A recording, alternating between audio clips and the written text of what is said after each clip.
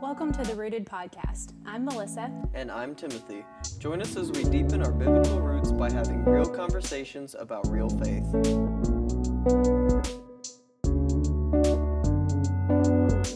Welcome back to the Rooted Podcast Christmas mini episodes. We are on day 3 and Of 12. of 12. 12 days of Christmas. Yep. Yeah. All right. We don't have a guest today. No. It's just me and Melissa. That's okay. Yeah. I did some research. We are going to talk about the hymn "Joy to the World." And when she says we're going to talk about it, she means mostly her because she's going to educate me because I don't actually know where this is going to go. So Yeah. I'm excited to learn what you have learned about this song. Okay. Yeah. You get some interesting facts from what I've heard. So yeah, I'm excited. Yeah. So we had an idea that it was possibly a little controversial when it was first, published. And so for that reason, we decided to, or I guess I decided to to look into it. Why did you think it was controversial? Because Jeremiah told me that he thought it was. Oh, okay. And so I was like, oh, okay, I'll look and see.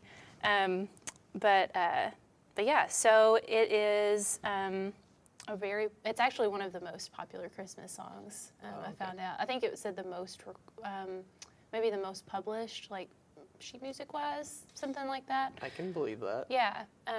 But where, before we get into it, so where, how did you research this topic? Where is your info coming from? Yeah, well, so I started because I work at the public library. Yeah. We have access to online databases and stuff. Okay. So I looked on there to see if I could find any kind of hymn history type thing.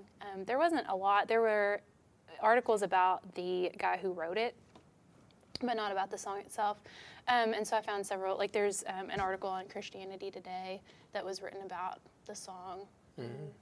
So that kind of thing. Cool. Yeah, kind of pulled some information from different sources. So what we're trying to say is this is not Wikipedia. No, this is not Wikipedia. That doesn't mean I couldn't be wrong, but I think Christianity that Today is fairly is accurate. reliable, so we'll go with it. Yeah. But yeah, so the song Joy to the World was written by Isaac Watts and published in 1719. And it was actually not published as, it wasn't sheet music. It was in a book called The Psalms of David, imitated in the language of the New Testament and applied to the Christian state and worship. So he was a hymn writer, and he kind of thought that the way that psalms were sung in church was boring, and so he kind of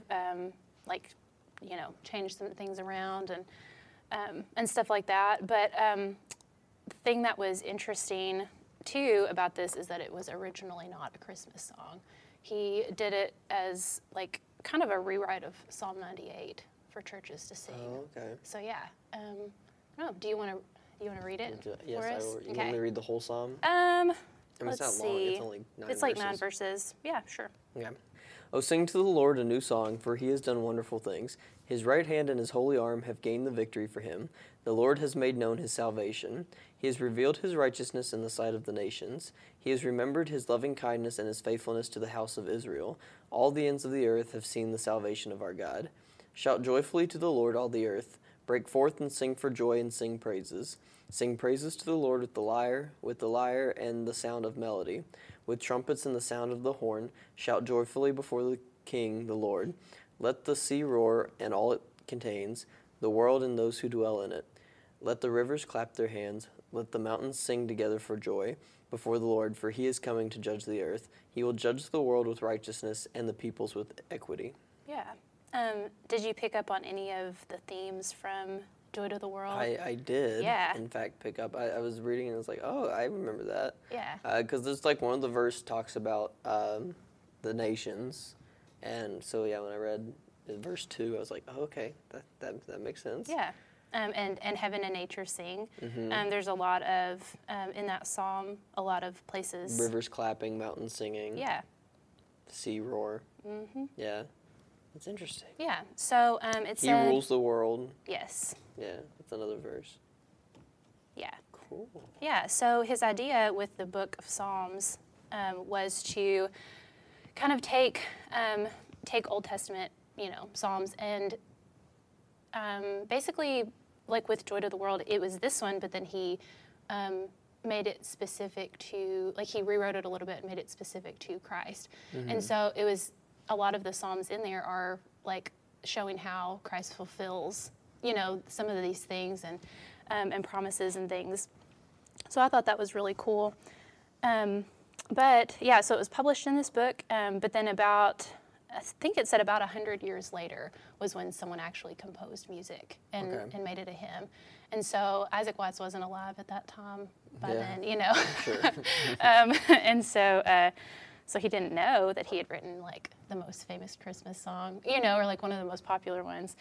But yeah, I read one place that Handel, I guess is how you say it, the composer, the classical music.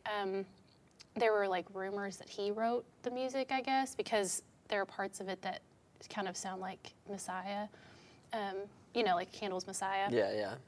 But then another thing said that people actually think it's, there's a music teacher named Lowell Mason, and he composed the music and kind of like borrowed things from Handel's Messiah. Gotcha. So, yeah. So it's not entirely confirmed who exactly composed the music. I think it's a pretty safe bet to say it was this music teacher. But he was someone who also was like a hymn writer of that, that generation.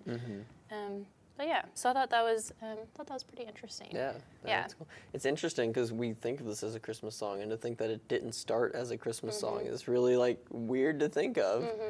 Yeah, that's strange. Yeah, and really, when you look at the lyrics, I mean, they can like relate to the second coming of Christ, as much as the first, because like he rules the world with with truth and grace, and right, and so. Yeah, that's wow. I don't know why I never thought of that before. That's kind of wild. Yeah, but yeah, when you do look at that and read it as Christ's second coming, it's very, very interesting. Right. Very cool. So was it controversial? Did you figure that out? Oh yeah. So there, it wasn't. I think that he was more just like generally controversial, because he wanted church music to be more joyful, and especially like if you read Psalm 98 and then imagine just like a really melancholy, like very expressionless singing, it doesn't match the tone. Right. I would say in the 1700s that was probably more, it would be like more pious, more, straight up and down kind of thing. But so he added a little. It's like singing. It's like singing "Turn Your Eyes Upon Jesus," but you've got your eyes closed. Yeah, there you go. Yeah, but yeah. So in this one thing that I read said there were like, I think it said that there were church splits over people wanting to sing his music or like sing them in the way that he wanted. Yeah, this says. And this was from Christianity Today. After church splits, pastor firings, and other arguments, Watts's paraphrases won out, which is crazy to think that it would cause that much problem and a shame, really. But yeah, pretty cool. Pretty cool stuff. That's interesting. Yeah, it was also kind of funny because it said that he, just him as a person, had like a persistent illness at one point in his life, and basically. It was some kind of like fever-related illness. So just for the rest of his life, he just had a fever like most of the time, and so it was. Doesn't sound fun. I know, yeah. So so he was a little grumpy, but one of his most famous or like well-known, long-lasting songs is about joy that comes from salvation. So I thought that was kind of neat. Yeah, that's really cool. Yeah. So did you have any other just things about the song that you found out, or is that about it? That was about it on that song. He also was the writer of When I Survey the Wondrous Cross. Okay. So I haven't heard that one in a long time. It's been a while. Yeah, but yeah, if you're interested in, if anyone listening is interested in reading or like looking at the book of the Psalms that he wrote, or like translated originally. You can find it on the Public Library's website. There you go. So. And if you're interested in more hymn history, we've talked about doing more than just this episode of hymn history before. So if that's something that interests you, if you enjoyed this episode, let us know. We might do more mini episodes over different hymns. Yeah. Or if you know a cool story about a hymn, let us know. Yeah, share it. So, we got our emails and stuff in the descriptions. Yep. So, yep. All right. Well, I think that about wraps this up. So just next time when you hear Joy to the World this season, which I'm sure you will more than once, you can think about it in a new light. Yeah, a new light. There you go. We'll see you guys for day 4 of our mini episodes on Monday. Yep. So see you guys then. All right. Bye.